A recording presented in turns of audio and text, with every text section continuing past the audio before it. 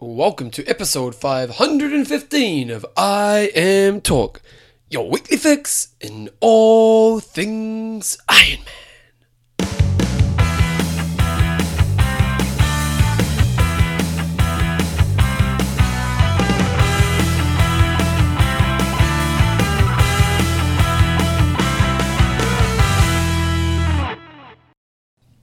Righto team, welcome along to episode 515 of I Am Talk with Coach John Newsom and Bevan James. Oz, how you going, mate? Sensational, Bevan. A bit later tonight. Normally we're doing this at the other side of the day. Normally it's 7 o'clock in the morning. It's now 7 at night. Oh, I've taken my no-dos, so I'm ready for a big show. No-dos. Do you ever take no-dos? Oh, yeah. I'm on no-dos a lot. If I've got a TT to do or something like that, I'm hitting the no-dos. One time when I was younger, so here's my no-dos story. When I was younger, because I was a hopeless drunk, like seriously, I was a 6-can man, and even then, that was a big night. And I discovered that no-dos was a great solution to keep me awake when I was drunk, because I'd seriously be asleep at 6 o'clock. So one time on New Year's Eve, I took 25 no-dos. It was the stupidest thing I ever did. You fit in well at our rugby league team, the New Zealand Warriors. Yeah, the Warriors, yeah. Like, seriously, it was 8 o'clock the next morning, and I'm crying in a shower because I can't go to sleep. Like, it was not good. So, there's limits, team. There's limits. I Am Talk is proudly brought to you by Athlinks.com. Social networking for endurance athletes. Extreme Endurance. Your lactic buffer. And our patrons. Okay, I'm going to go first because that second one's going to do my head in. So, Warren, Agent Smackdown Sutherland, he came down and did the I Am Talk 10-year anniversary weekend. He's a nice man. Llewellyn, the Anvil Hartley. And we've got Parker Barney. How does that work? Yep. Parker Day is his name. Barney is his surname. Okay, there we go. Eric Icy Burney. And we've got Robert Cuddles Evans. So there you go. If you want to become a patron of the show, you go to www.imtalk.me. And it's all pretty obvious on there. Guys, in this week's show, John, we've got some news. Not much news, but we've got a little bit of news. Yeah, we've got an interview with Gina Crawford that Bevan skillfully did earlier today. Yeah, it was the thing I love about Gina is someone who is a bit quiet in nature, but she's such an open and honest soul, and she was great. I think you guys will really enjoy the interview. She's retired recently, so the mountains now said get her on, so we got her on. And I did an interview with Tim Floyd, who's a swim coach out of the Woodlands, Texas, with the Magnolia Masters swim team. So we sort of talk a little bit about high-intensity swim training, his sort of thoughts on traditional swimming versus triathlon swimming, and a little bit about the course for this weekend. We're going to have my first try at the end. Are we doing it? Yes, we are. Okay, very good. There we go. This week's news, guys. Well, first of all, Challenge Wanaka. Challenge Wanaka? Oh, sorry. I just saw Challenge and I thought Wanaka. Challenge Taiwan. So what's happening there, John? We had a race on?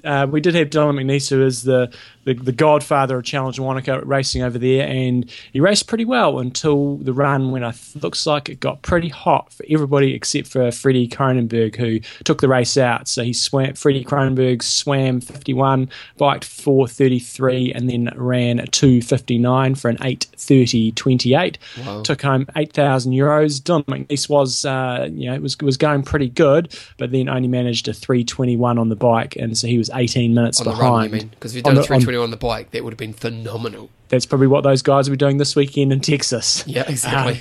But Dylan wasn't alone in exploding a bit on the run. Patrick Evo, who was third, was 3:26, and then Pete Verbrusik was 3:51. So it did sound like it was pretty toasty. And when Frederick Kronberg says the temperature was a bit hotter than usual, and he lives in Phuket, so I think he's fairly well acclimatized to it. Those other guys just sound like they got roasted. Pretty impressive to get a sub 3 then. Yeah, definitely. That's a pretty solid run. Guild side of things? I don't know how to pronounce her name, but she was out in Christchurch. She came on our Shayu Lee. Yep, from Taiwan. So she's won Ironman Japan before. She's won a number of other races over there. She's a good, strong all-rounder. She qualified for Kona the year before last, I think it was, as a pro. She smoked it and did a 1 hour swim, 5 hours flat on the bike, 3:30 on the run for a 9:40, beating Jessica Fleming by 8 minutes, and Catherine Hasner from New Zealand in third was only 40 seconds behind, and she was coming up strong. So do you know Catherine? No, I've never heard of her before in my life, Bevan. Oh, good on her. So good on her. And also Vanessa Murray from New Zealand. Kiwis taking over. Kiwis are crushing it. So I did have a quick look at the Challenge Taiwan website. Didn't look like they had huge numbers in the full. Not huge, I'm talking, around about 100 or something like that. But they did have good numbers in the half, so the half and the full there. So, Asia is apparently this market that's going to explode, and they did have a few hundred in the half. So good on Challenge for getting the full back up, because last year they didn't have the full distance, they just had the half. We're interested to see if they get it back next year then. Exactly. Yeah. Too many 70.3s, but go to St. George. It was the championship race. So what happened there, Jumbo? Oh, my God. This dude, Lionel Sanders is just an axe. And I've said that I don't think someone who can't swim can win Kona because, Sebastian Kienle, he's won it as being an axe on the bike, but he hasn't come from that far down. Lionel Sanders is a woeful swimmer by professional standards. He's losing minutes to the top guys. So Brent McMahon swam 23:18. Lionel Sanders was over 4 minutes behind him, but he rode a 2:03 versus Sebastian Kienle's 2:06. The other guys are riding 2:09s. And we've got to remember Kienle's an axe on the bike. Yeah, but Lionel Sanders can run the house down as well. So he's one of the fastest, if not the fastest, at the moment on the bike, and he's one of the fastest on the run. So he just drilled it in what was a really quality field. So I don't know, I might have to eat my words a little bit because the way that he's going, if he can transfer that across to Ironman, he could just ride through the field and potentially get up to the front. Hawaii's a different beast, and it's not a half Ironman, but man, he's showing some pretty impressive forms. He beat Sebastian Kienle, who still had a really strong day at the office, in second. Joe Gamble's third. On the girls' side of things, Heather Wurtle killed all the girls out there. Holly Lawrence from Great Britain was second. Mary was the North American 70.3 champ, so a bit of money on offer and good points as well. It sounded like a pretty tricky day with all sorts of weather hitting them from different angles. So that's all the 70.3s. There was loads of others at the weekend. There was I think there was Challenge Remini. There was one in Malaysia, but we're going to start moving into Ironman season now, so don't need to rely on all these 70.3 results quite so much. Andreas Dreitz won in Mallorca, where it also peed down with rain. Cyril Vernot won in Vietnam, so there was racing everywhere. So there's just one question I have. Do you really think you could take out Kona? Because, if like a Frodo, if you at Kona, because if you're saying he could be, because potentially he's going to come out of the water at 58 minutes. Yeah. So he's going to be well back in Kona. Now, if he were to win that race, how amazing would that be to watch, first of all? But do you actually think it's possible? Well, a half Ironman's not an Ironman. And if he goes off to another Ironman and performs the same way like this, so if he just drills everybody in a non-Kona type Ironman, then I think he's got the potential to do it. I still don't think he will. I think that Frodo's almost invincible unless he's way off his game. Yeah. But I don't know, man. That's when you're crushing Kienle by that much in a half. If he can handle the heat, he could ride himself up, and you've got to remember he can put in a steady, even output of power, whereas those other dudes in that pack are going to be all surgy and stuff. So I think based off that, I've gone from saying no chance at all to there's a possibility. I think it would be amazing if it happened. I'd love to see a race where that happened. Yeah, it'd be exciting. I didn't think it would happen. We had Norman Stadler, he was a similar sort of vein to this. He came through, and I thought those days were numbered. But this dude, man, he is just killing it. And the thing is, fastest biker, but also the fastest runner. So if he was just doing this on the bike, I'd say probably not. That's sort of a Starkowitz type thing. But the dude can run the house down. So, it's going to add an excellent element to the race. Question I have, Jumbo, is who's the slowest swimmer to have won Kona, in both male and female? Or I'm not being too sexist here. Hopefully, I think there was some pretty poor swimmers, Laurie Bowden and people like that, and Heather Fur. They were pretty weak swimmers. On the guys' side of things, in the modern times, you would have to say that Stadler would probably be the slowest, and Thomas Hellriegel in modern times. Yeah. Interesting stuff. Okay, so Ironman Texas has been all over the talk recently. It's coming up next weekend and the race has been shortened. We've got a little bit more news on that. So what's happening there, Jumbo? Yeah, so Torsten, the good old Torsten from tryrating.com, he's even come up with a rating based off the shortened bike in terms of his predicted times. So it's a pretty good field. It's a very big pro field. They've got probably about 53 guys on the start line. Not really too many rock stars. You got Nils Fromhold, who's a top 10 in Kona. Matt Hansen, who didn't bombed out in Kona last year, but has had some pretty impressive form. Nico Lanos, Jordan Rapp, Callum Millwood, Jeff Simons. Yeah, so it's a good, strong field, but you haven't sort of got the Frodos or the Keenlays, guys like that. But it should be a really interesting race, and it'll be interesting to see what impact the shortened bike ride has, because it is, for those guys, I don't know, maybe 45 minutes shorter on the bike. The run and swim's still the same. So guys like potentially, Matt Hansen and Jeff Simons, who are the really strong runners, could come through. I'm going to be really interested to see how Terenzo Bozzoni goes. I'm desperately keen for him to crush Ironman distance. He's so good at 70.3. And then we'll have Andrew Starkowitz absolutely blitzing the bike, no doubt. So although the race works against him a little bit because his strength gets lessened, doesn't it? Which I'm sure he's a bit gutted about. Yeah, so it should be a really interesting race. Interesting. Rebecca Keat is a name we haven't seen in a while, and she's racing. I know, a very long while. Because there was a while where Rebecca Keat was one of the names. She was awesome. Yeah, there was a moment where she was just one of the top female athletes in the world. Admittedly, it was a short kind of moment, but yeah, we haven't seen a lot of her in a while, so it'll be really fascinating to see how she comes back in races. Yeah. So she's still, the girls' side is a little bit weaker, I'd say. You've got Julia Geiger, who's racing, Kelly Williamson, who's down racing Ironman New Zealand, Rebecca Keat, Amanda Stevens. Amanda Stevens was down racing Ironman New Zealand. Now, there was a name on here that I thought look out for. Alicia Kay. I don't know if she's done a Ironman race before, but she's a very good short course athlete, and she could rip the race to shreds. So look out to see how she goes. Okay, just on that front with Ironman Texas, the one thing that they have said is that because the course has been shortened, Ironman have come out and said registered athletes who wish to complete their Ironman journey at another race will be given an opportunity to transfer into any open 2016 North American Ironman taking event prior to the 31st of December 2016. So good on them for doing that. But does that mean I have to concede this race, or how does that work? Yeah, so if you say, this isn't a full Ironman distance race, I'm going to go and do Ironman Whistler. You can transfer your entry across to that, providing it's still got entries open. Okay. So you can transfer into another race. I'd be interested to see how many people do. Because I know if it was my one Ironman, I probably would. Because I want to do an Ironman. But after you've made all your travel plans, you paid for that, you paid for your accommodation and stuff. You're still... Like I was saying last week, that lady I was speaking to, that you're in Taupo, and she was just saying, you do the race, but you haven't done it. And even to this, how long ago was that? And to this day, she still needs to feel she needs to go back and do an Ironman. So Bevan, I've got to commend you on ranting last week, because I was disappointed in myself for not firing up on this issue. But the longer I've stewed on it, it's pretty shit. Yeah, it's pretty appalling.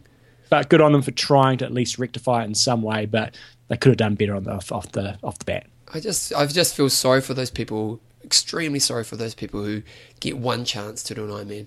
And, for us who have been in sport and all the rest of it's different.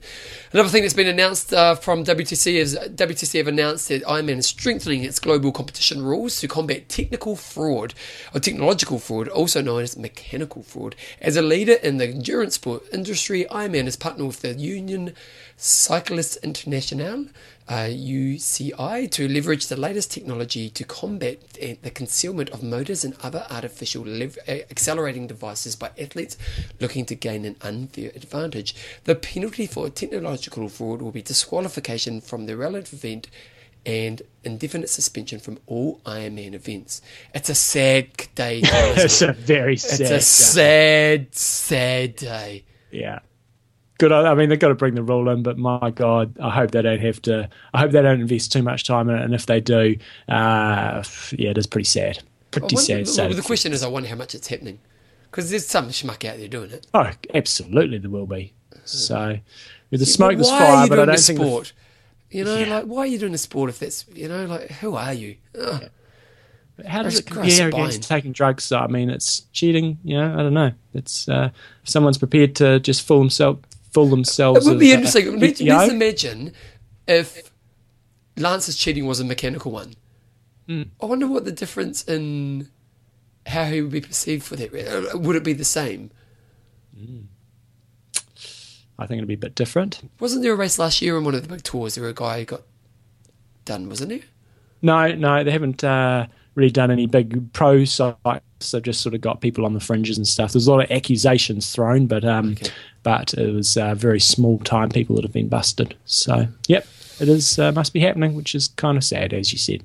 Yep, yeah. If you're even contemplating that, just look in the mirror and just think, who am I? What's happening in my life? Why don't I love myself? Okay, John, your ITU update. What's happening?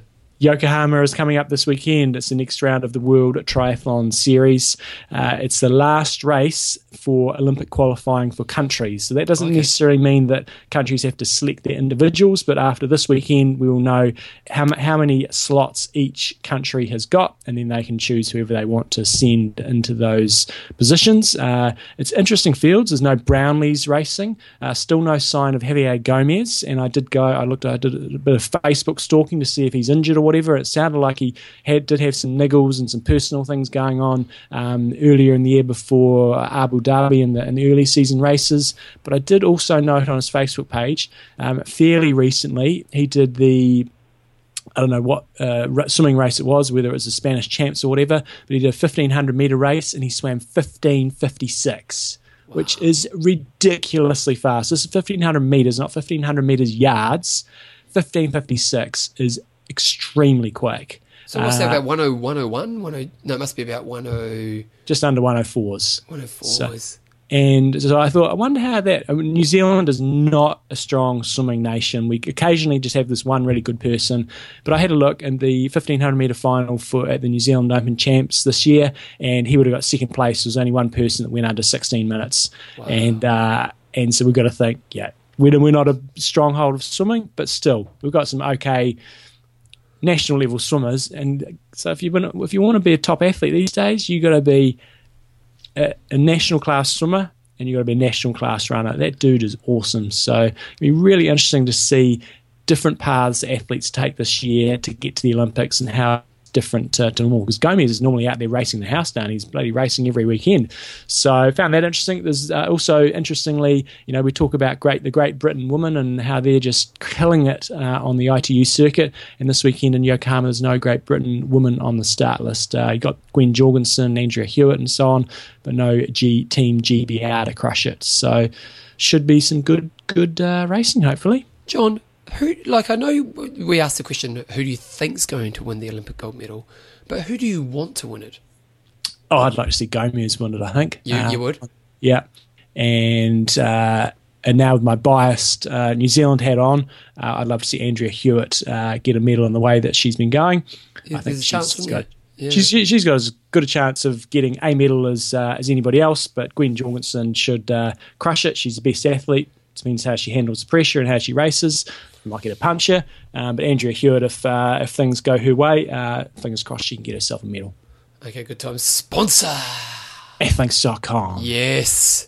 I was going on there today and I was thinking, what am I going to talk about? And I thought, I've done 2,073 miles in terms of the results that I've got on Athlinks, which has been more sort of, since the interweb has been around. There would have been a lot more miles if I'd managed to get it from So it can accumulate all the miles you've done in your races, can it? Yeah. That's pretty cool. So you can do a bit of measuring out there to see how you compare against other people. And I thought, I'll have a look at Peter Vaughan, who was on the show last week, and he's the dude who's just done 100 Ironmans. And I don't think he's got all of them up there, but he's got a lot of them up there, and he smokes my ass. He has done 14,418 miles of racing versus my 2,073. How old is he?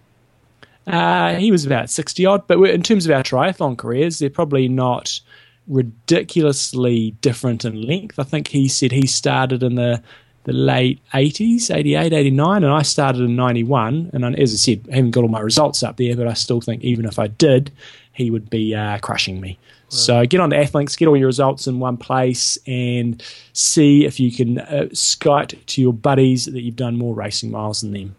times rock and roll ethics, guys. If you're not on there, get on there, and then get into the routine of once I've done a race, I put it in, and it's there forever.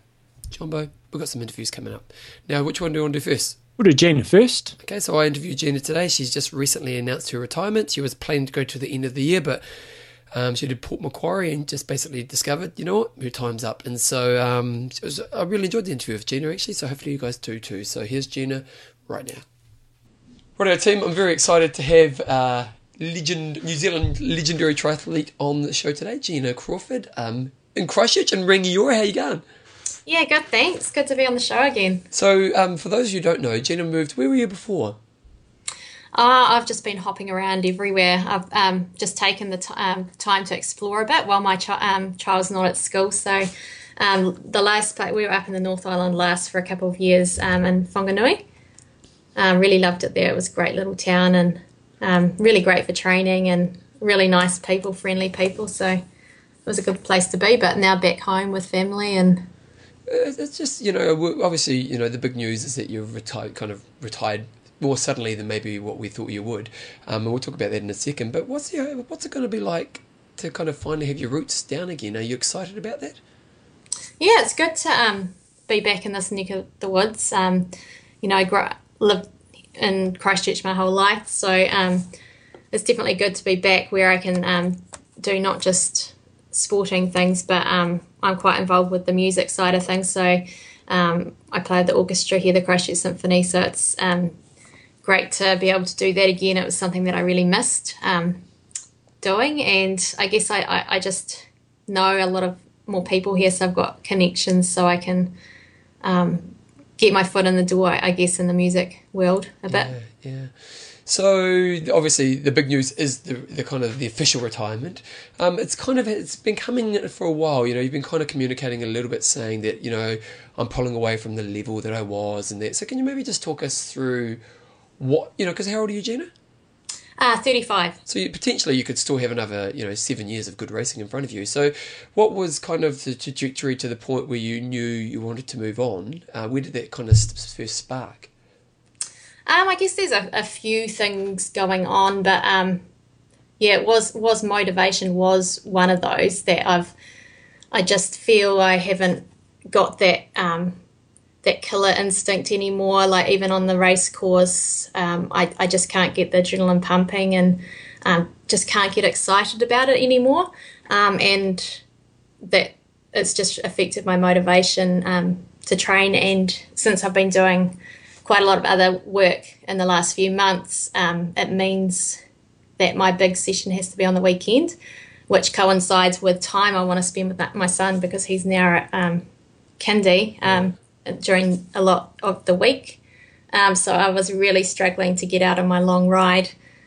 So, yeah, the motivation was part of it, but also, as many probably people know, I think it was about 2009, I found out I had a heart defect, which is from birth, but just found out about it.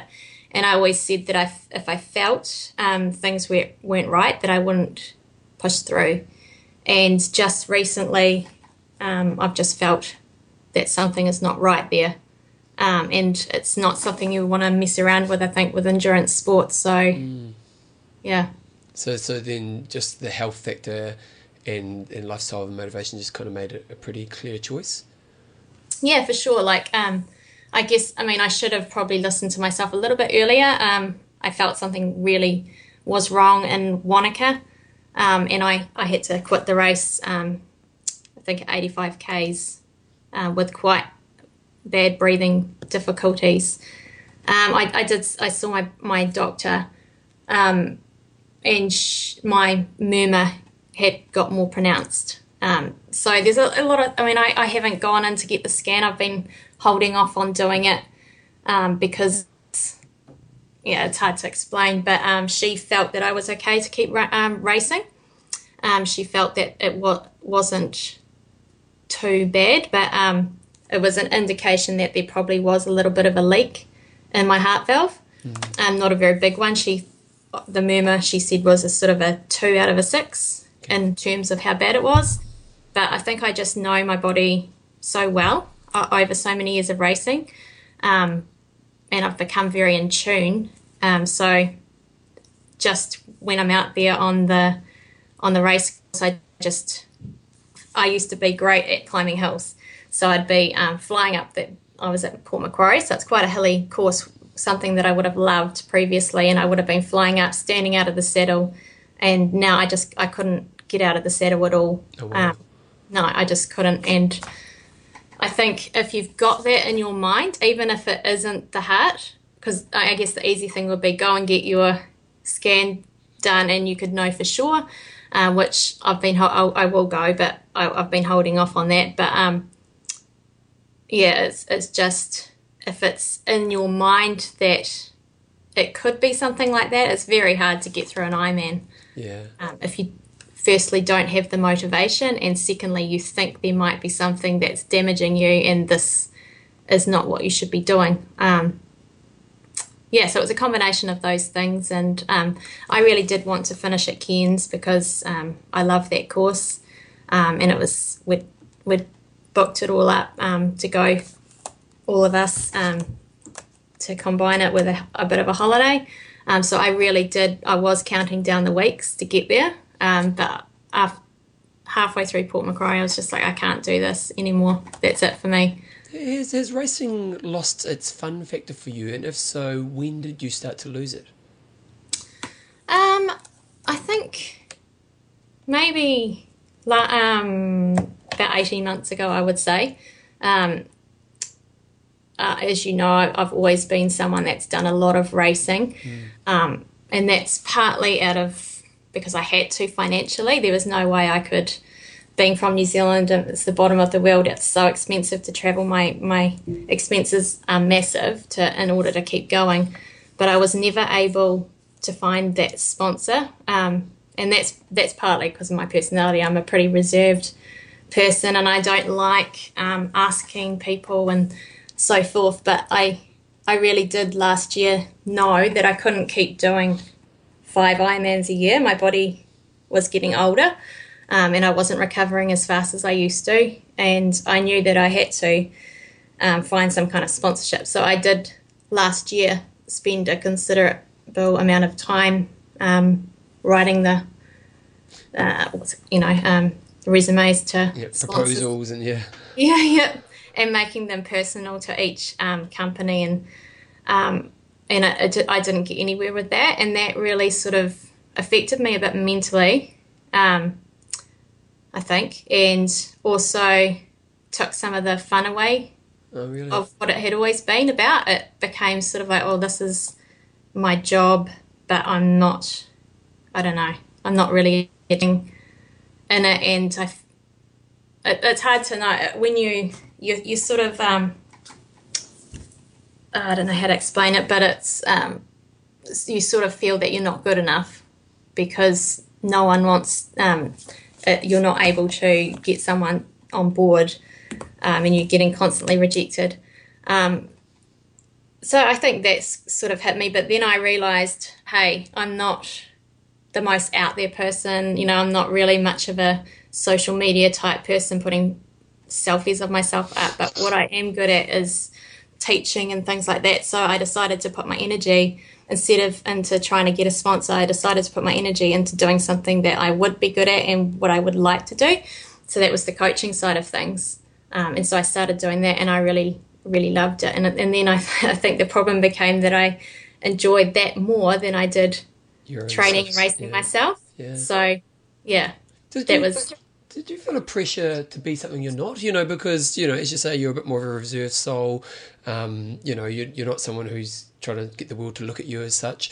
And so, but in today's world, it's almost like if I want to get money from external factors, it's almost like I've got to play that game. Was there a pressure to be something you're not? And if so, how did you handle that? A little bit. I mean, it definitely, since I started the sport in 2007, has changed dramatically from what it was, where it was about how your results and representing a sponsor by showing that it was a good product because you were getting the results. It's definitely become different to that. But having said that, the sponsors I did have were really, they fitted me really well, and they knew me, that I was never going to be a person that would maybe do one amazing race like Kona. I was going to be that person that consistently went out and got results in different races. And I had a lot of sponsors that had been with me for a long time. It came to trying to, like, if I lost the sponsor and trying to replace, and the way it had become, that was difficult, because a lot of them were telling me, no, it's all about how many followers you have. And a lot of them set proposals to do with how many followers you had, which I thought was ridiculous, because if I wanted to, I could go out and buy followers. Yeah. Couldn't you? Yeah, you can cheat the system. Yeah, for sure. Yeah. Yeah, so that it did, but then I just realised, well, this isn't the fit for me. But certainly I realised that it definitely became not about results, because for a sponsor, it would be better to have someone that you never have to give any cash to, because they're never on the podium, but they're just really good at promoting exposure for nothing, just for the product, and they never have to pay them a cent, and it costs the sponsor nothing, as opposed to someone that is out there maybe getting podium positions, and then they've got to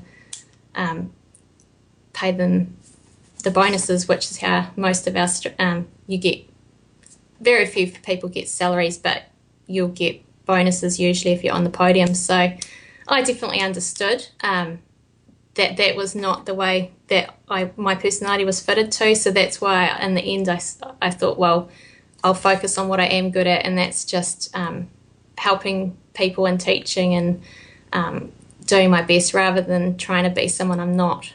Yeah, which is a really good decision. Like it's. Yeah, I wish I'd done it sooner. Oh, really? Yeah.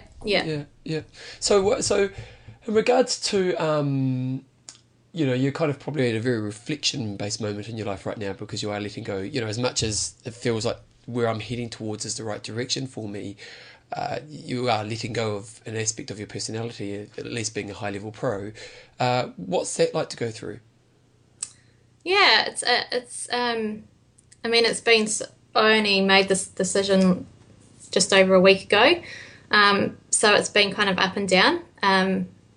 There's been times where I can really see the positives of having more time now and not feeling so tired, and not being on that roller coaster journey where you kind of value your worth based on your results, and that's a very kind of depressing thing to go through. So I can definitely see the positives, and then some days I'm like scared because it's change, and humans never like change, and it's uncomfortable.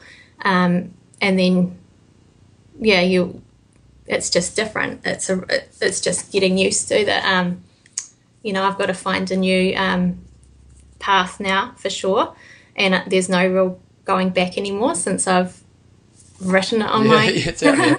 Yeah. Yeah, I can't just say tomorrow, actually, I'm not going to retire. Yeah. So, it'll just take time. It's just the same as anyone that's had one career for 10 years and now is finding a new path.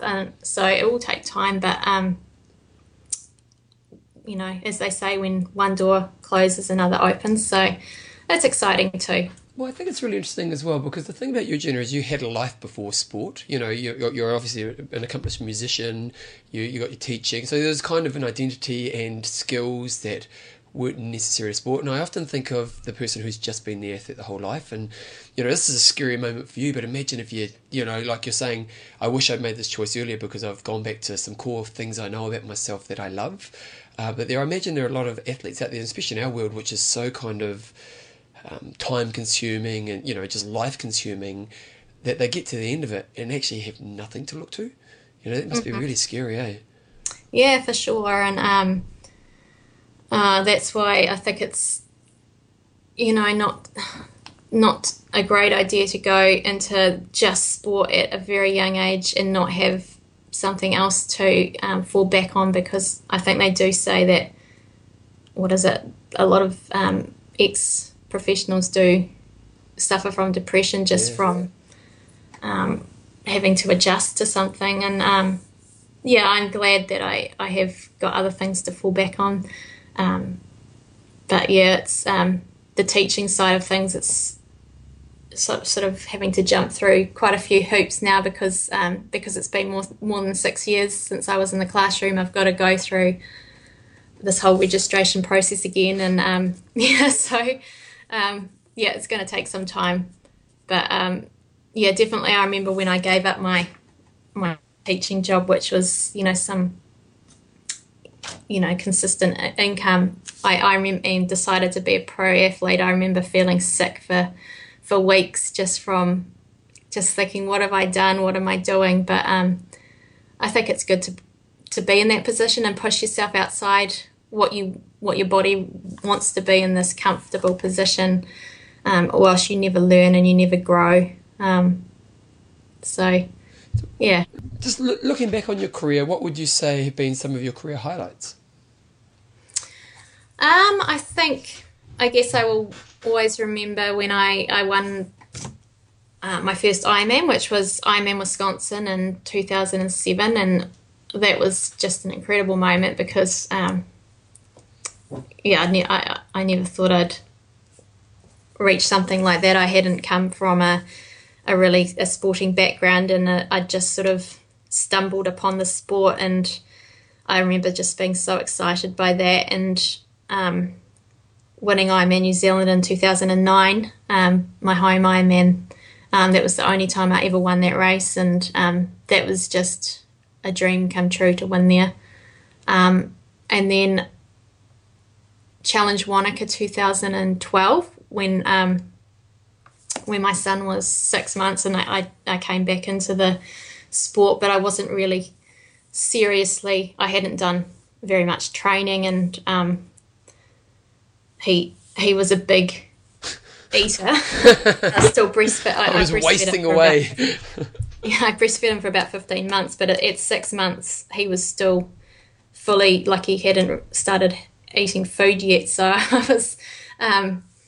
That was just such an exciting race because I'd been up with him all night, hadn't slept at all, and then race day I had no expectations whatsoever, and I found myself out the front, and I had a group about 2 minutes back, and they were working well together trying to catch me, and for the whole iron distance race I had, I think, Britta Martin 2 minutes behind me in the run the whole time, and it was just pure guts and mental willpower that got me to that win, because I just hadn't done the training, and that was an exciting race.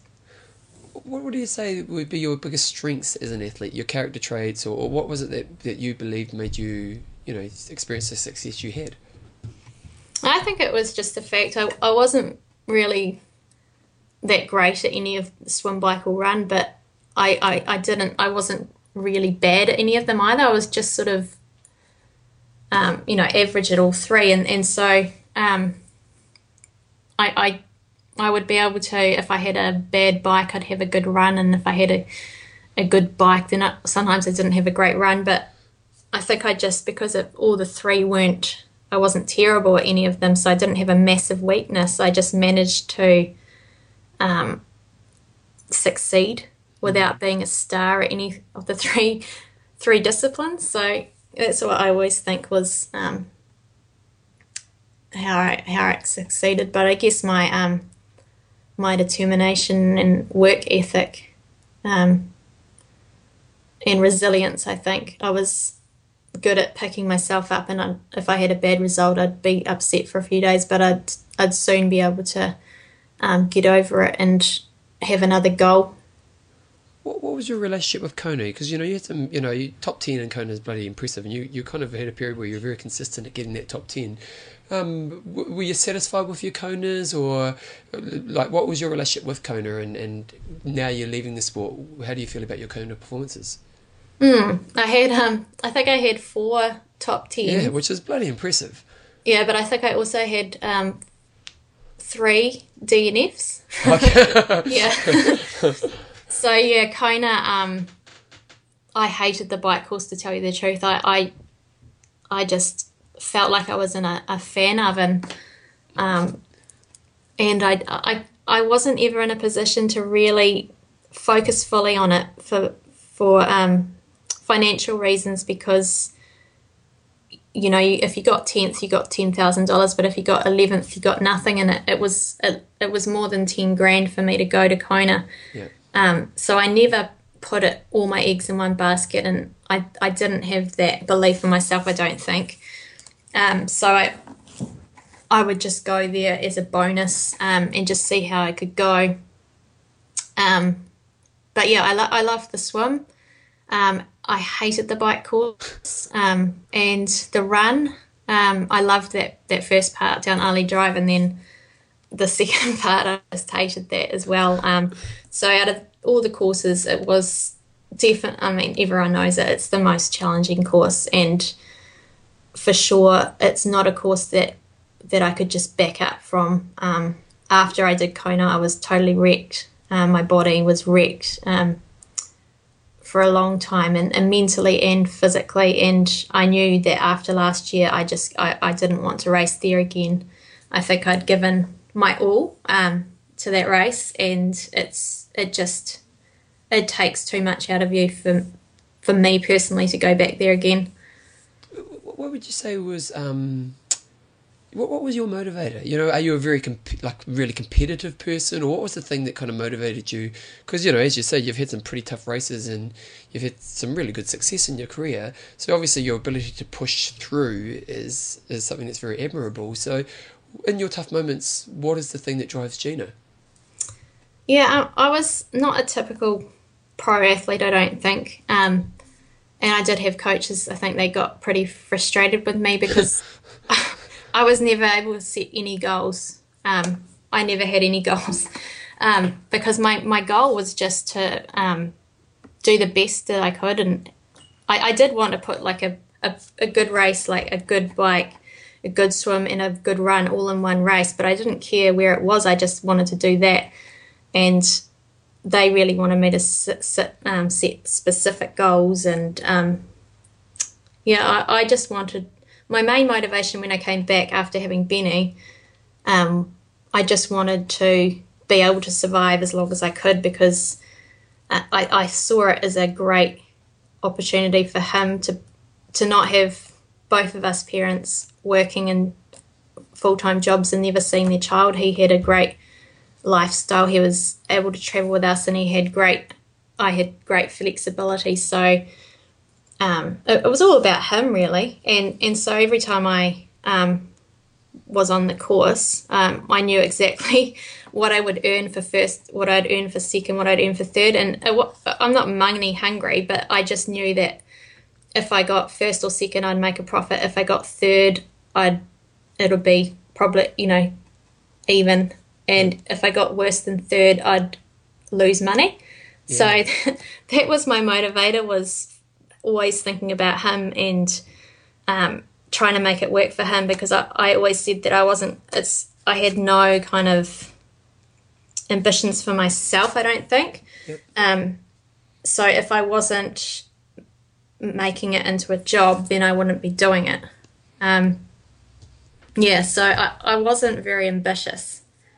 Well, it was an interesting question, because then let's say you're in, like, I know this is, it's not never would have happened or didn't happen, but let's say you got a position where finances suddenly were just never a problem. How do you think that would have changed you as an athlete? Because you're basically saying I had this role in life that I wanted to provide for my family, and in the race I could really see how the choices I make right now can influence what I can provide for my family. So that was a real motivator, and it was more of an external kind of motivation than an inner motivation. But if you were to have had a position where a sponsor would have come on board and just looked after you financially, what do you think, how would have that been different? Yeah, it's hard to say. I mean, when it's just something that you're sitting here in hindsight and thinking, well, if that had happened, I'd do something differently. But I think personally I might have been a bit bored if I don't think I was a person that could motivate myself for a long period of time for one race. So if I have done, say, 2 iron distance races a year, I feel I was the kind of person that I needed to be focused on one race at a time.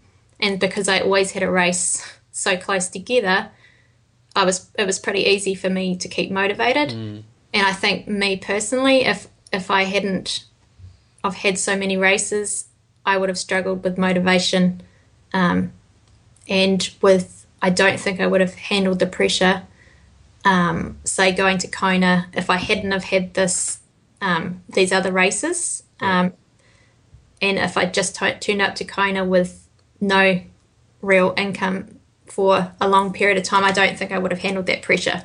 It's interesting what motivates us, isn't it? Who did you admire? Like, over your time, who were the athletes you were like most impressed with?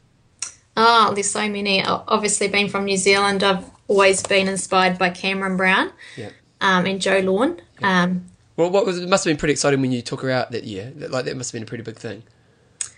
Yeah, well, I felt bad for her, to be honest. I felt bad that I had to beat her. I mean, I wanted to obviously win the race because I'd never won it before, and we're both from New Zealand, but I felt bad that I had to beat her to do it. But I know that she used that as a major motivator, and when she came back in 2010, she did such a great race, and I was so impressed with her race in 2010. I think she ran a 3:06 or something like that, and that was, one of her best iron distance races, I think. Yeah. But other people that might, obviously Chrissie Wellington. Yeah. I still think that she is, I mean, it's hard to, she's not able to go up against Danielle Ryf or Carfrae again, but I still see her as the best ever. And she was just phenomenal. Yeah, she was, wasn't she? Yeah. She was a freak. She was mind-blowing, like just what she could do, She just had it all, didn't she? Yeah, and there was, she ran, I think in Roth, she ran 2:40 something. Yeah, then she did it at 8:18. An 8:18. Yeah, I know. I can't get my head around that. It's just so incredible. Like, it's just phenomenal. Yeah. Hey, what about if you were to look back? What if you could change one thing about how you raced? What would you say that would be? I don't know. I don't tend to have regrets because what's done is done, and even if I had something bad happen, I always learnt from the experience, and it always made me a better person. So I can't think of anything that I'd change, really. I was happy with how everything panned out, and the lows always helped me get to a better place later. So, I can't answer that one, I'm sorry. One thing you always did is, very much was a family affair for you. I remember always seeing your man there and your kid there, and what was the key to making that successful for the family? Because, a lot of athletes lead kind of a lonely life, whereas you guys as a family decided, no, this is a journey we're doing together. And so what made you guys successful in doing that? Yeah, I think we just have a bit of a different viewpoint on life, maybe. So it was always about quality time was the main factor, not earning a set amount of money which was going to be better for us, but the quality of the experiences we got to share together. And we had some great times. We went to Europe a number of occasions and took Benny across, obviously, and we just got so many great memories, and loved every minute. And I had to travel a couple of times alone, and I really struggled with that. And it was, I think, after the last trip, I was just like, I don't want to ever go again by myself. It's just, it's just not the same. And that was another motivator, was for I knew that in the future, once he started school, which is in a couple of months, he wasn't going to be able to travel as much, which meant that I'd be just doing it by myself across to Asia or to Australia, and it's just not what I want to do. I love to be, with those two, my husband and my son. It's just, they're everything to me, so I want to be able to spend that time with them and not travel by myself. And I think it's loneliness is definitely part of Ironman. I mean, I have always trained alone, so I'm out there for, when I go for my long sessions. Hours and hours by myself. And, I just loved being able to come back and spend time with them, and it's made it all worth it.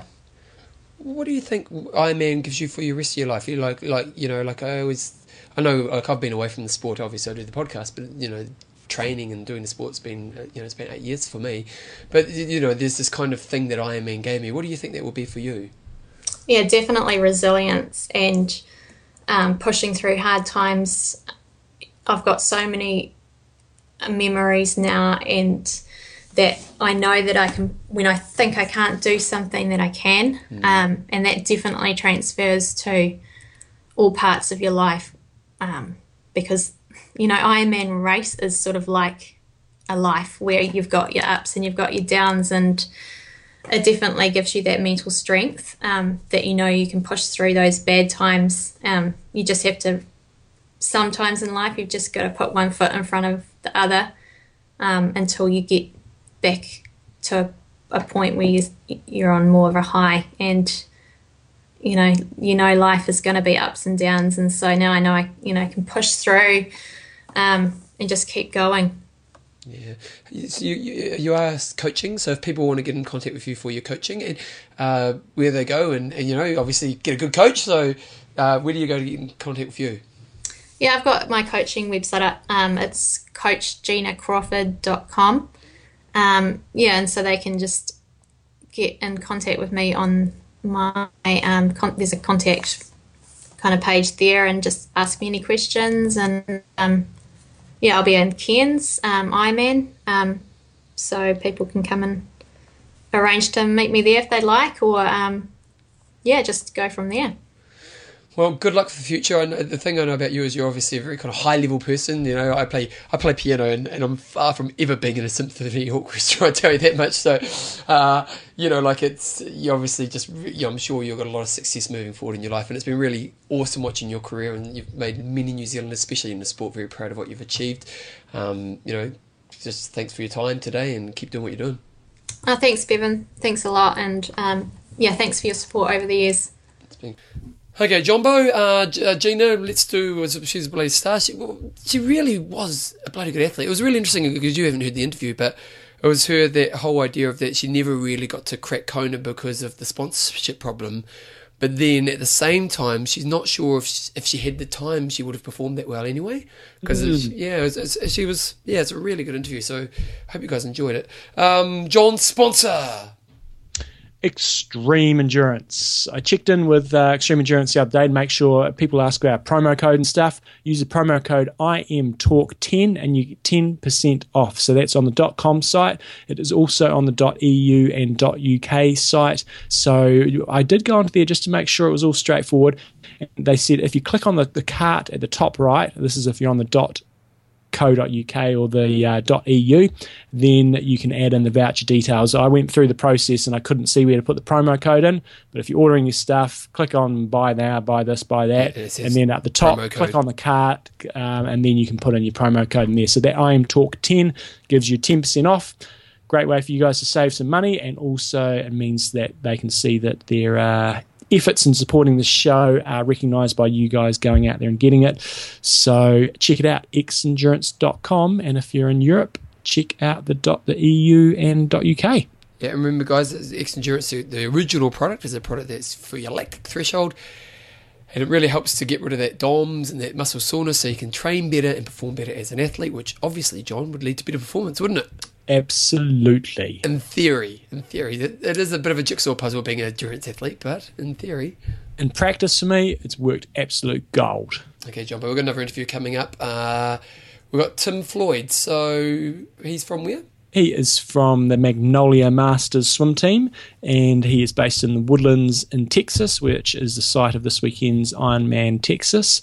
As you're going to hear, he's had a lot of experience in swimming, been a triathlete himself, and predominantly coaches triathletes these days, and has just got some different thoughts around what type of training we should be doing, intensity, etc. So listen in. Here we go. Here's Tim right now.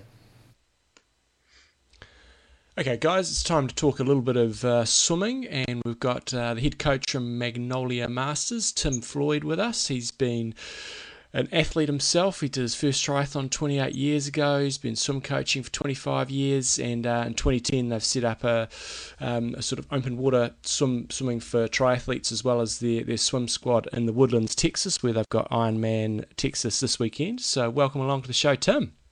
Hey, thanks for having me. I appreciate it. It's great to be on. So tell us a bit about your background. I mean, I've given people about a 5-second intro there, but maybe a bit of your background around both coaching swimmers and also your sort of triathlon background. Yeah, sure. So I started kind of swimming competitively in Southern California when I was about 7 years old. Nice. And, swam, I guess, for about 4 years, kind of burned out a little bit. Got into a couple other sports. I did baseball and basketball. And when I got back when I was going into high school, I decided to start to swim again. So I swam through high school. While I was in high school, this was my first triathlon. I was about 15 years old. So this would have been 1988. Yeah. And it was actually the last Ironman qualifier of the year. A little race in outside of San Antonio, Texas, called the Texas Hill Country Triathlon. And they actually, in 1988, they usually had about 900 to 1,000 people that would race. And it was kind of an odd distance. It was like a 1.6, 1.7 mile swim, and then a 48-mile bike through the Texas Hill Country, and then a 10-mile run. Nice. But a lot of the pros at the time, triathletes at the time, would come in and race it as a tune-up for Kona, and then stay because the conditions in Texas in September are pretty brutal in terms of heat and humidity and wind, and then they go over to Kona from there. Nice. So when it comes to the swim training side of things, triathletes get, always the finger pointed at them saying they do a ridiculous amount of training, and relative to the length of our race, we probably don't really. For swimmers, swimmers swim between 5 and 15 kilometers a day, 6 days a week for an event that's going to be usually between 1 and sort of 4 minutes. So I guess a lot of that ethos around big training and training lots has come across to triathlon. Magnolia Masters, you sort of focus more on high intensity swimming, so maybe just explain your sort of your ethos around that. Yeah, I mean, so this has been actually a fairly big debate that's been going on in triathlon or in swimming for probably since at least the early 80s. Mm-hmm. Before kind of I guess around Mark Spitz's time when he won all of his gold medals. Those guys really didn't swim a ton. It was kind of, one time a day. So think kind of like Doc Councilman kind of stuff. He was only swimming those guys one time a day. It might have been about 5,000 yards or 5,000 meters. And in the kind of mid 70s, some coaches, as the exercise science started to come around, you looked at, hey, there's not a ton of impact in terms of what's going on with the swim, so we can swim more. And they really started to go, in terms of volume, they started to just really kind of hit these guys with huge amounts of volume. And they were going, upwards of, 100, 125,000 by kind of the beginning of the 1980s. And, what you were seeing was like these records that were just getting smashed. So previous generations of records were just getting smashed. Like I had a coach that coached me, and he had gotten a bronze medal in the 68 Olympics. Mm-hmm. And I remember my mom asked him, I was probably maybe 16, 17 at the time. My mom asked him, how do your times stack up now? And he said, oh, no. He goes, there's 12-year-old girls that beat my time from 1968. So, records were just absolutely getting smashed. And around that time, there was a coach out of Southern California. So a lot of the epicenter of a lot of this was Mission Viejo in Southern California. Mm-hmm. And one of the coaches that was around that area was a guy by the name of Dave Salo. And he was getting his PhD in exercise physiology. And he was looking at some of the science and what it was telling you. And it was that you could do high intensity stuff and shorter, faster, not do as much volume. And the science was kind of pointing that it was the equivalent, if not better, depending on how you wanted to look at it. And so he started to write in Swimming World magazine around 1982 that about what he was doing. And he's kind of carried that through. He built up a program in Southern California called Irvine Novaquatics that kind of was that ethos, was that ideology of what he wanted to do. And so he has had a lot of great swimmers through kind of like open water, 10K world champions that he's employed that idea with. And so that kind of evolved until, mid 2000s, late 2000s. There was another exercise scientist at a San Diego State named Brent Rushall that started to write about what the science was kind of indicating. And he came up with an idea that he calls USRPT, or ultra short race pace training. Mm-hmm. And similar kind of ideas to Sutton. To Salo. It's got a little bit more structure to it. And, there's some ideas within it that, I kind of adopt. There's others that I don't really agree with and don't see that as work as well from my experience as a coach. And so I've kind of taken a little bit of all that and combined it based on what I see with the triathletes and come up with the program that we've got now at Magnolia Masters. So when you're talking intensity, triathletes sometimes think, going and smashing a hard 200 is intensity. So maybe give us some idea and examples of of what intensity really means in a workout. Yeah. So I pretty much try to keep everything under about 100 in terms of the repeat. So, and we're typically playing at no more than about an hour to an hour and a half workout. Mm-hmm.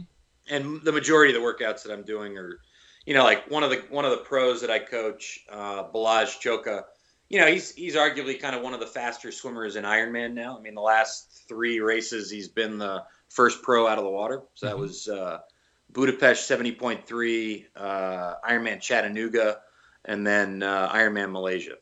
Mm-hmm. And, he pretty much only swims, it's probably about 14,000 yards a week. Mm-hmm. And really none of the workouts are longer than an hour.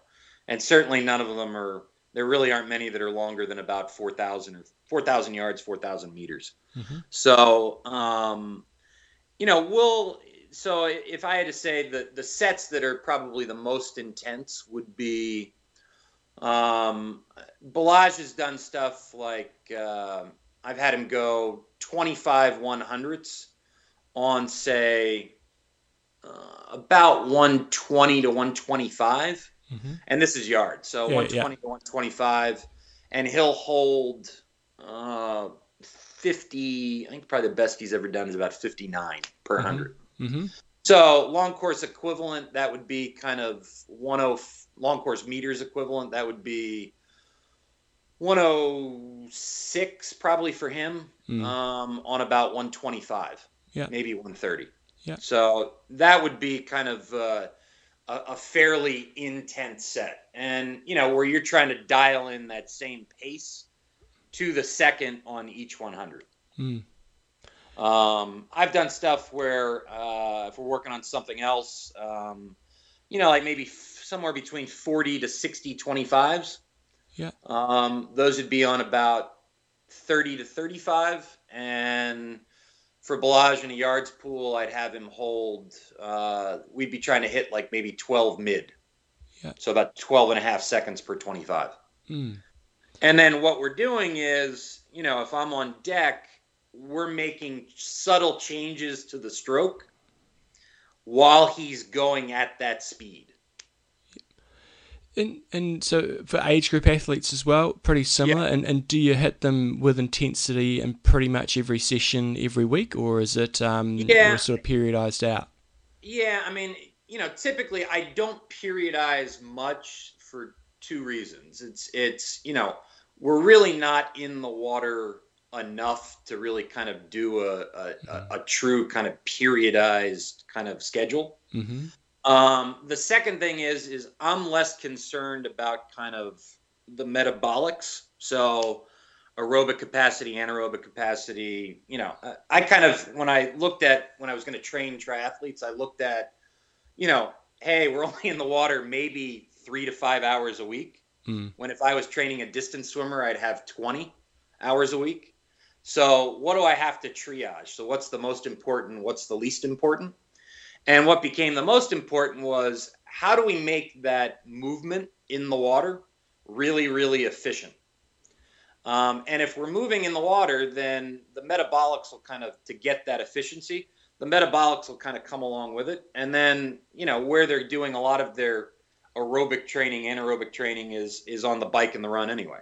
Mm-hmm. So I was more concerned about, what the actual mechanics were, how we reduce kind of the drag component, because you can have an athlete, if their hips drop in the water, that increases drag by up to 25%.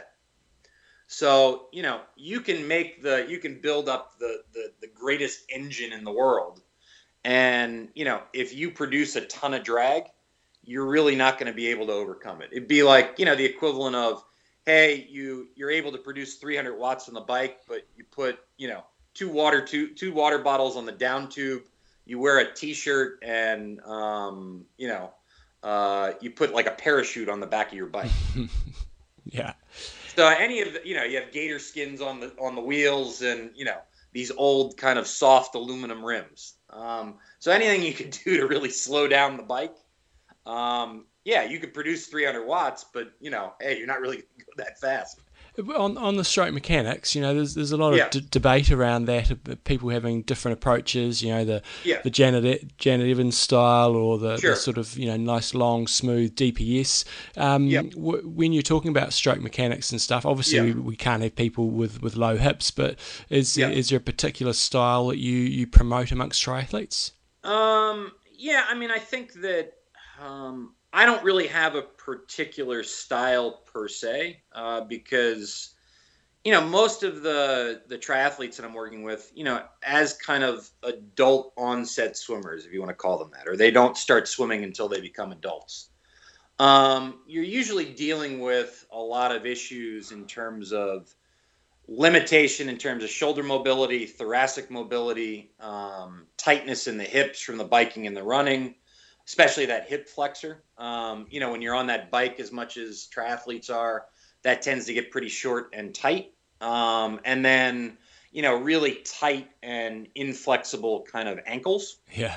So, I'm looking to kind of basically work around those limitations and come up with the best stroke that we can get at for those kind of issues. Now, there's certain things that you don't want to kind of ignore. So one of them would be, there's a high performance consultant that works for USA Swimming named Russell Marks. And he was with NASA before he joined with USA Swimming. So he looks at kind of, what works well for stroke mechanics, or what are some of kind of the ideals.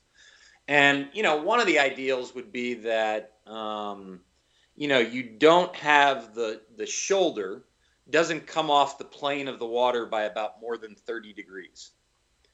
One of the things that I see with that, because you see a lot within triathlon that kind of Janet Evans windmill kind of stroke gets promoted a lot. Mm.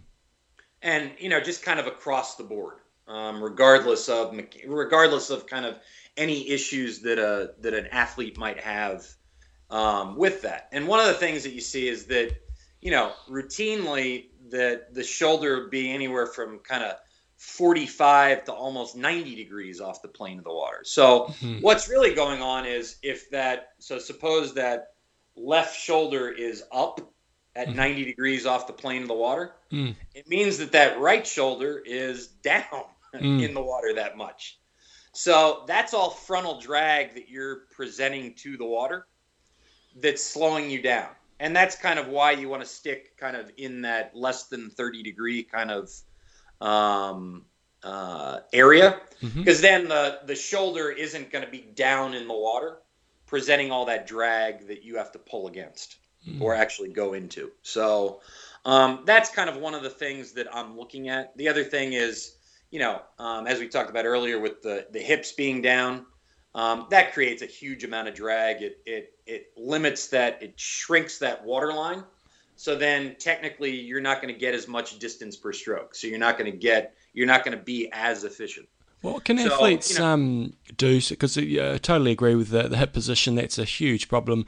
A lot of athletes listening to this are going to be struggling to think, what the hell can I do? And I know that there's going to be individual cases, but in general, what can athletes try to do to get those hips up a little bit? Yeah, I mean, in some regards, it's a little bit of a chicken and an egg. It's when you go fast, the hips are going to come up naturally, just from kind of lift. So if you're flexible, you can point your toes so that you're really long and flat on the water. It's a lot easier to get the hips up. Now, the other thing would be that if you are kind of perpetually really, really tight from a lot of biking and running in the hips, then you've got to do all the kind of rehab stuff that you can to really open up those hips, get those hip flexors a little bit more loose and longer so that it's easier to get that extension on the water. The other thing is, ankle flexibility is key, and you've really got to work on some ankle flexibility issues. So if you are have a big running background and, your ankles are almost kind of like cemented in place, then you've got to do some stuff where you can really point those toes and get some ankle flexibility. So if that means you've got to sit on your ankles in front of the TV and watch TV a little bit, then so be it. But do what you can to get that ankle flexibility to where you can point the toes in the water, because that without a doubt brings people's hips down if you have those, because those ankles then are just acting almost like a parachute on the back end of your body. There's nothing like seeing an ex-runner doing some kick in the pool, is there? Yeah, I mean, and that's the other thing is that there's a lot of research coming out, and I've got kind of it'd be the easiest thing to say would be it's a power meter for the water. So I can measure with this little gizmo, I can measure velocity and power in the water. It measures it every 60th of a second. So you can really see what's going on in the stroke. And if you think about kind of an efficient stroke, and a stroke cycle, if you graph it out in the water, basically it's an up and down kind of wave. So you have an acceleration, then a deceleration, acceleration, deceleration. So the most costly point for a swimmer is getting out of that trough and coming back up into acceleration. So that acceleration point, you're dealing with drag. So if you can minimize drag, come up into acceleration, you're going to be more efficient. So the other thing that happens is if you look at just the kick. So the kick is a wave, but it's not as pronounced. So the troughs aren't as deep. It's a lot more steady. So typically if most of the guys the pros that I coach, they swim at about anywhere from about 1.5 to 1.7 meters a second. A really good kind of efficient kick can propel you at about anywhere from 0.75 to 1 meters a second. So if you have an efficient kick working with a stroke, what that does is it puts a floor with the kick on how much you can decelerate in that normal stroke cycle.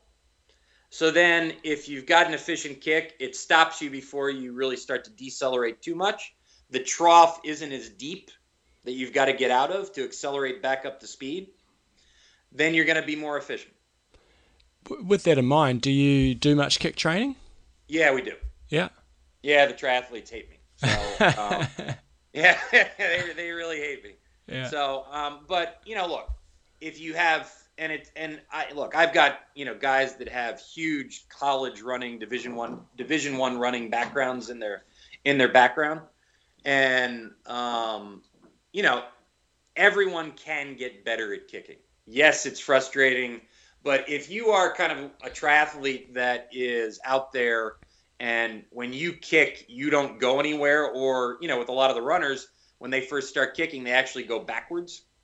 Oh yeah, saying it's incredible. Yeah, it is. But all you have to do is kind of think about that. What do you think that's doing to your swimming when you're swimming? Because even if you're dragging your legs behind you, there's still a little bit of a kick. So if you generate absolutely no propulsion from the kick, or it's kind of a negative propulsion, that's an issue for your stroke when you're swimming, and in open water. So everyone's going to hate to hear this. Work on your kick. So what about some other ideas for triathletes? Because there's obviously a lot of different coaches out there with different methodologies, and maybe there's some bad ideas. But what are some of the other key things that you really try to do with triathletes? Yeah, I mean, I think a couple of things would be one of the ideas is I've seen a lot like these. Everyone talks about using big paddles, have a pull buoy on, a band. So I was around in swimming when I was training for swimming. Kind of the idea of the band use came out, and we did it, and I did it, and I swam in college with guys that had world records and won gold medals and were, U.S. swimming college champion, NC2A Division I college champions in their respective events. And in all that time swimming with a band, from a world record holder on down, I have never really seen anyone be able to swim flat on the water with a band on.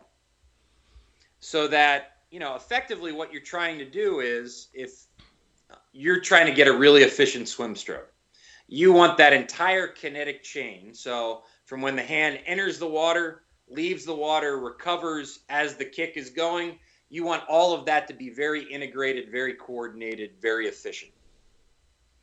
So if you have the idea of why then would you ever want to train yourself where your back end is tilting down as much as 30 or 40 degree angle, because then the mechanics of the entire stroke change, because your shoulders aren't over the stroke anymore. It's moving out kind of really where the meaty part of the pull is. Because typically if you're flat on the water, that's about a little bit in front of 90 degrees from your shoulder and a little bit past 90 degrees from your shoulder. That's where the big acceleration in the stroke is going to happen. So if you are at an angle down on the water, then it basically means that kind of sweet spot for the pull is then going to move out in front of you. So then it becomes from effectively right when you enter the water to about where you're just right at equal with your shoulders. There's really no good reason in my mind why you'd want to practice that. The other thing would be, triathletes love to use kind of big paddles. I've seen there's a big promotion of kind of the huge trash can lid kind of paddles, and this idea of, developing strength. Yep. So for most swimmers, a distance swimmer, they looked at what the stroke tempo was. So basically the time that it takes to complete one stroke cycle for the top 8 finishers at U.S. Olympic trials. And for distance swimming, the range was actually fairly wide. So it was from about 1.2 seconds to complete a stroke cycle to about 1.8. So that'd be the equivalent of like right around 100 strokes a minute to as few as about 65 to 70. If you look at kind of the top swimmers in triathlon and Ironman, they're all coming in at about 1.5 to 1.6. So kind of right in the middle of the mix. And, I have never seen anyone with big paddles on really be able to pull any faster, have a stroke tempo of any faster than about 2 to about 2.2. So again, why would you want to train your body? Why do you want all of that musculature to fire at that much slower kind of tempo? If you want to gain strength in the water, one of the better ways to do it is kind of in the gym. When I was swimming in college, that's what we did. We were in the gym, and I've been working with actually a really great guy out of California. He was an Olympic swimmer himself, and then coached at Cal Berkeley for about a dozen years and worked with a lot of Olympic swimmers there. And he's developed a really great program that is very kind of targeted to swimming. And then he's been working with some of the pros that I coach on just kind of an Ironman program in general that has been pretty slick. One of the pros that I worked with, he's already dropped a couple seconds per 100 in the water, and then he's picked up about 10 to 15 watts on the bike. So it's been in about 4 or 5 months. So it's been fairly significant, and it really kind of gets at that whole kinetic chain and connecting the whole stroke together. So it's been pretty slick. Cool. Now, with the open water swim and triathlon, it's changed markedly over the years, both for the age groupers and the pros, because the pros, if we put them to one side, the swim in Kona is pretty aggressive to start with, and it's fast. And equally for the age groupers in Kona, it's a pretty similar mix. If you want to be at the pointy end, you got to get out strong. But things are now changing for the age groupers, at least. I don't think the pros. I think the swim's getting marginally faster each year with ITU guys coming across, but for age groupers, now we've got all these different sort of swim starts. It's changing a bit because if you rock up to a race in the past, if you wanted to be competitive, or even if you wanted to get in the right position, you had to get out pretty strong and then settle into a group, whereas now we've got all these different rolling starts, wave starts, etc. And in theory, a lot of athletes now are swimming at a more even output and not having to get out fast. So are you sort of adapting your methods at all, or did you in the past used to do sets where you'd get them to go out really fast and then settle down, or how are things going to change over the coming years, given most things are going that way?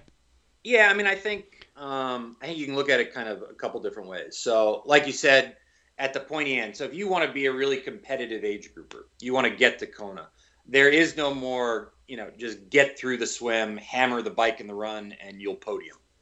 I think those days are kind of, especially kind of getting to Kona, those days are kind of behind us. So I think in terms of the introduction of the wave start, or the rolling start, that's been a pretty good development. One of the things that Ironman looked at was, how does a rolling start impact swim times and then kind of overall times? And what they found was that swim times got faster, and that they even saw a little bit of a correlation between bike times getting faster too. I think in that regard, it's been a really great development where, especially when you can kind of self-seed yourself. So like Ironman Texas, on Saturday, they'll have, you'll have kind of volunteers holding signs that say the under hour group, then an hour to 110, then it'll be like 115 to 130, and you self-seed yourself based on where you think you're going to be. So, the groups tend to be a little bit smaller. Even in these kind of rolling starts, there still is a fast kind of first 100, 200 meters because everyone wants to get out and get clean water. But then, you're more likely, it's a lot easier then to find guys that are your speed or maybe a little bit faster to draft off of.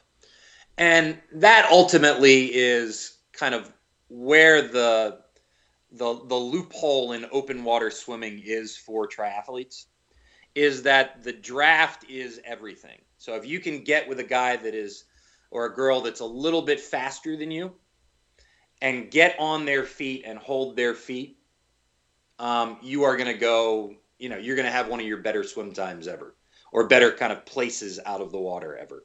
And with that, you've got to be prepared then for surges around buoys. You've got to be prepared for, sometimes athletes will surge kind of in the middle of the race to get around other athletes.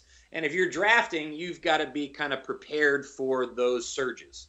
Now, if you're drafting right, some of the research shows that it's about as much as a 38% reduction in effort. Mm. And that's kind of why you can, not be, say, like, for instance, Andy Potts almost qualified for the U.S. Olympic team in the 400 freestyle, or the 400 IM, when he was 19 years old. Now, with some of these guys that are out there, if we put Andy Potts in the pool with another triathlete, and there's no draft involved, it's going to be a completely different race. Mm. But because that draft is there, because someone can come right up on Andy Potts's feet, it's going to be a completely different race. Mm. Mm. So, in terms of Magnolia Masters, maybe give us a bit of a plug. And obviously, not everybody's going to be able to make it to Texas for your workouts. Yeah. But is there anything where they can get information on what you do, your sort of methodology, and obviously people in your neck of the woods, or do you run swim camps or anything like that? Yeah, no. So I'll do a pro camp every January. So usually about 10 to 12 pros will come in. For the month of January. The Woodlands is a ridiculously supportive community for triathletes. All kind of things aside with the bike course that's gone on for the last 6 months.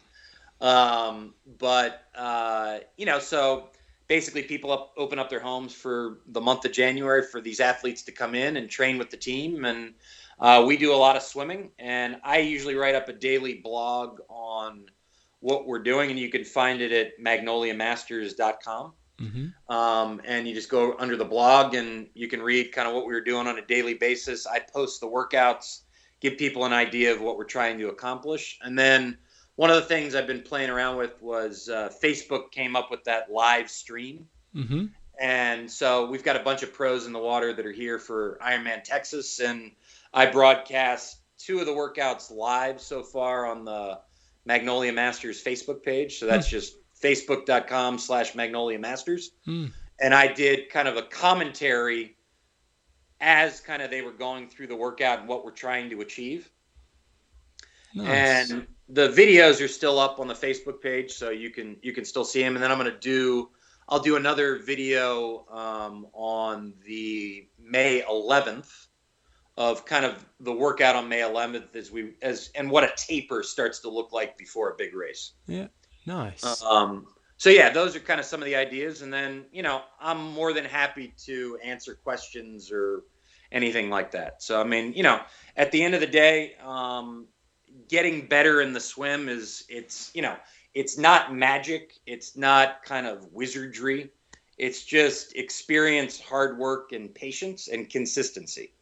And, I'm happy to kind of help people, with questions, answering questions if they have, any problems or any issues kind of around that. Awesome. And how are things looking for the weekend? Have we got a long-range weather prediction and any predictions on who's taking it out? Yeah, Texas is always a little strange where, there's a saying that, if you don't like the weather, wait 15 minutes, it'll change. Yeah. So right now it's looking like, I think the last that I saw was that it was going to be about 90 degrees. Yeah. So that is Celsius. I guess that's what it's getting up towards 30, I'd say. I think 100's 32 or something like that. Yeah, so probably kind of upper 20s, low 30s, something like that. Yeah. The dew point's going to be at 70, so it could be fairly humid. There's a chance of rain. So, it's got the potential to be one of the, 2013 was probably the most brutal year, and it kind of was like this in the lead up, where the weather was fairly moderate and cool. And then race day, it was just like, someone threw a hammer down. Nice. So that's brilliant. So, guys, if you want to check out that, we'll have in terms of finding out anything more about Tim or Magnolia Masters, we'll check it out. The Facebook page was facebook.com/Magnolia Masters, but we'll also have some other links up there. So, thanks so much for your time, Tim. I think intensity's an area there where a lot of people ignore it. So, hopefully, we've enlightened a few more of them on that. And all the best for the weekend. Hey, you the same. Thank you. Okay, Jumbo, your thoughts? It's all good stuff. So, guys, check it out. His Facebook page, facebook.com/Magnolia Masters. And look, I think a lot of it makes real good sense. I think a lot of us endurance athletes don't put enough intensity into our training. It's all got to be balanced. You know, if you just try to slap in intensity on the bike, slap in intensity on the run, slap it in on the swimming as well, you know, you just got to do it in a smart way. So again, it's all part of the jigsaw puzzle. But I think most coaches will agree that you do need to have that variability in your training, you know, but just going out there and going long and slow has its benefits, that has its place, but doing some intensity can certainly help a lot. And I really like the points that he made about trying to improve your hip position and your ankle flexibility, because I know that a lot of you guys struggle with that. So all good stuff. Okay, guys, Jumbo, we're going to do my first try, and this one comes from Michael Good. Abu Dhabi sprint back in 2014. It was a 750-metre swim, a 50k bike, and a 5k run. It's got to hurt. Hopefully that's not a typo. It's a killer of a bike when you've got a short swim and a 5k run. It really is, isn't it? Yeah. Maybe it was a typo. It might have been a 20k bike. Maybe. Terrible swimmer back then. It was only a couple of years ago, so he's obviously made some massive improvements. And it was my first open water swim. I settled into a good steady rhythm and thought I was going well when all of a sudden my leading hand hit something hard. I looked up and I'd hit one of the safety kayaks. The guy in the kayak says, "The course is over there." When I looked up to where he was pointing, I was about 100 metres off course. Nice. I did the bike on a bike with the standard pedals and aero bars I'd fitted the day before. It's not a good strategy. They were too low. I couldn't even use them. I averaged 28.5 k's per hour, which I was delighted with at the time. Now I would be mortally embarrassed. Starting the run, my left hip was cramping up, and I was so desperate to complete the race, I started thumping my leg and shouting, "Work, you bastard!" much to the amusement of the spectators. Still, it got me hooked on triathlon. So well done, Michael. That was a great example of what not to do in your first triathlon. I love all these stories of people swimming off course, and they're just so far off course they just have to get whacked by the surf lifeguards to get them back on course. Brilliant. The worst is when you just trust the person in front of you, and then you look up and you realise they don't know where the heck they're going. Yeah. Because I tend to not, if I've got someone in front of me, I just tend to go, you know what, they must be sighting well. Yeah. And there can sometimes be an unwise strategy. Jumbo, sponsors. Athlinks.com. Social networking for endurance athletes. Extreme Endurance. Your lactic buffer. And a couple more patrons. We've got Richard, the Prince of Darkness, Osborne. Nadine, Flower Power Voice, who's racing Ironman Texas this weekend. We've got the Big Dipper, Sean Bonsell. Leonard's The Gifted Artist, Monterio. And Paul, Two-Wheel Predator, Monk. So there we go. If you want to become a patron of the show, go to www.imtalk.me. One comment we often get is that this show adds a lot of value to athletes' lives, and so if you think this adds value to what you do and you want to kind of support us and what we're doing, we really appreciate it. So you can go to www.imtalk.me, and it's all pretty simple. Jumbo, what's your goss? What's my goss? Just done a trainer session. Been pumping out the Rev Box. I'm doing a bit more cycling-specific training as I get ready for France. And I've got to say, the Rev Box is really good because... Did it end up becoming a product? Did they end up... Yeah. It's all go. So you can buy it online. I think it's revbox.co.nz, or if you just type in RevBox, it'll come up. But so the type of workouts I'm doing at the moment, like today, I did 10 by 1 minute at 140% of FTP, which is going pretty nuts. You do those type of workouts on the kicker and stuff, it really just grinds your cadence down to a really struggle to do those type of workouts. On the RevBox, you got really good control, so really enjoying doing some different work on there. Why does it feel different? You can go from 0 to 400 watts or 400 plus watts within like 2 seconds, and I think the main thing is it's sort of a fan-driven turbine on the back of the wheel, and you can feel you're really pressing evenly around the whole pedal stroke. Whereas on the kicker, you're kind of fighting the machine a little bit. Okay. So it's the difference, kind of like between those old, what is it, wind trainer kind of thing, where it's So really enjoyed that, and other than that, we had the Canterbury Primary Schools duathlon this morning. Man, it's good to go to those races, and it's just, we have like 800 kids or something entered this morning, so that was all good. And then went off to my study where they were telling me that eating fat's all bad, and I was regretting the fact that I wasn't as well prepared as I would have liked to have been, and I could have come back with a few studies saying maybe you should think otherwise. Are you going to be that guy? Well, I wanted to be, but I wasn't. They'd given us all this reading to do before the lecture, which was all, how fat's bad, especially saturated fat, unsaturated fat, not necessarily so bad. But I didn't have anything to go in and back myself up, so I did try to go, I know because... Yeah, because I said so. Yeah. Well, I've got a friend who read a book once, and he said... So, there was a lot of people that weren't having a bar of it though. So interesting. Interesting stuff. Because it is such an open subject right now, and I'm sure they're probably being influenced around some of the thinking that's coming around diet. Because it's such a kind of moving target. I wonder how they feel about, because they have to deliver the content, don't they? But people couldn't get their heads around reducing the carbohydrate content. They're going, but I love my carbs. I've got to eat them. And I said, yep. Anyway, I won't go on too much. I was trying You're that guy. I was trying. You have no friends at lunchtime, do you, John? Yeah, I was trying, but it was not succeeding, and so it was interesting stuff. Outside of that, Bevan, what else has been happening? Mother's Day on Sunday. Took a day off training to be with my lovely wife. Not that she's my mother, but we looked after the kids, and they all got her some nice presents, so it was all good. Bevan, what about you? Do you know what we did on Friday, John? Have you done Adrenaline Forest? Adrenaline Forest? No, I have not. Oh, you got to take the kids. It's basically an outdoor ropes / climbing thing. It's across the road from Spencer Park, and so you basically go there on Grab One. That's normally $40, and on Grab One on Friday it was only $20, and it's our day off, so we thought we'll do it.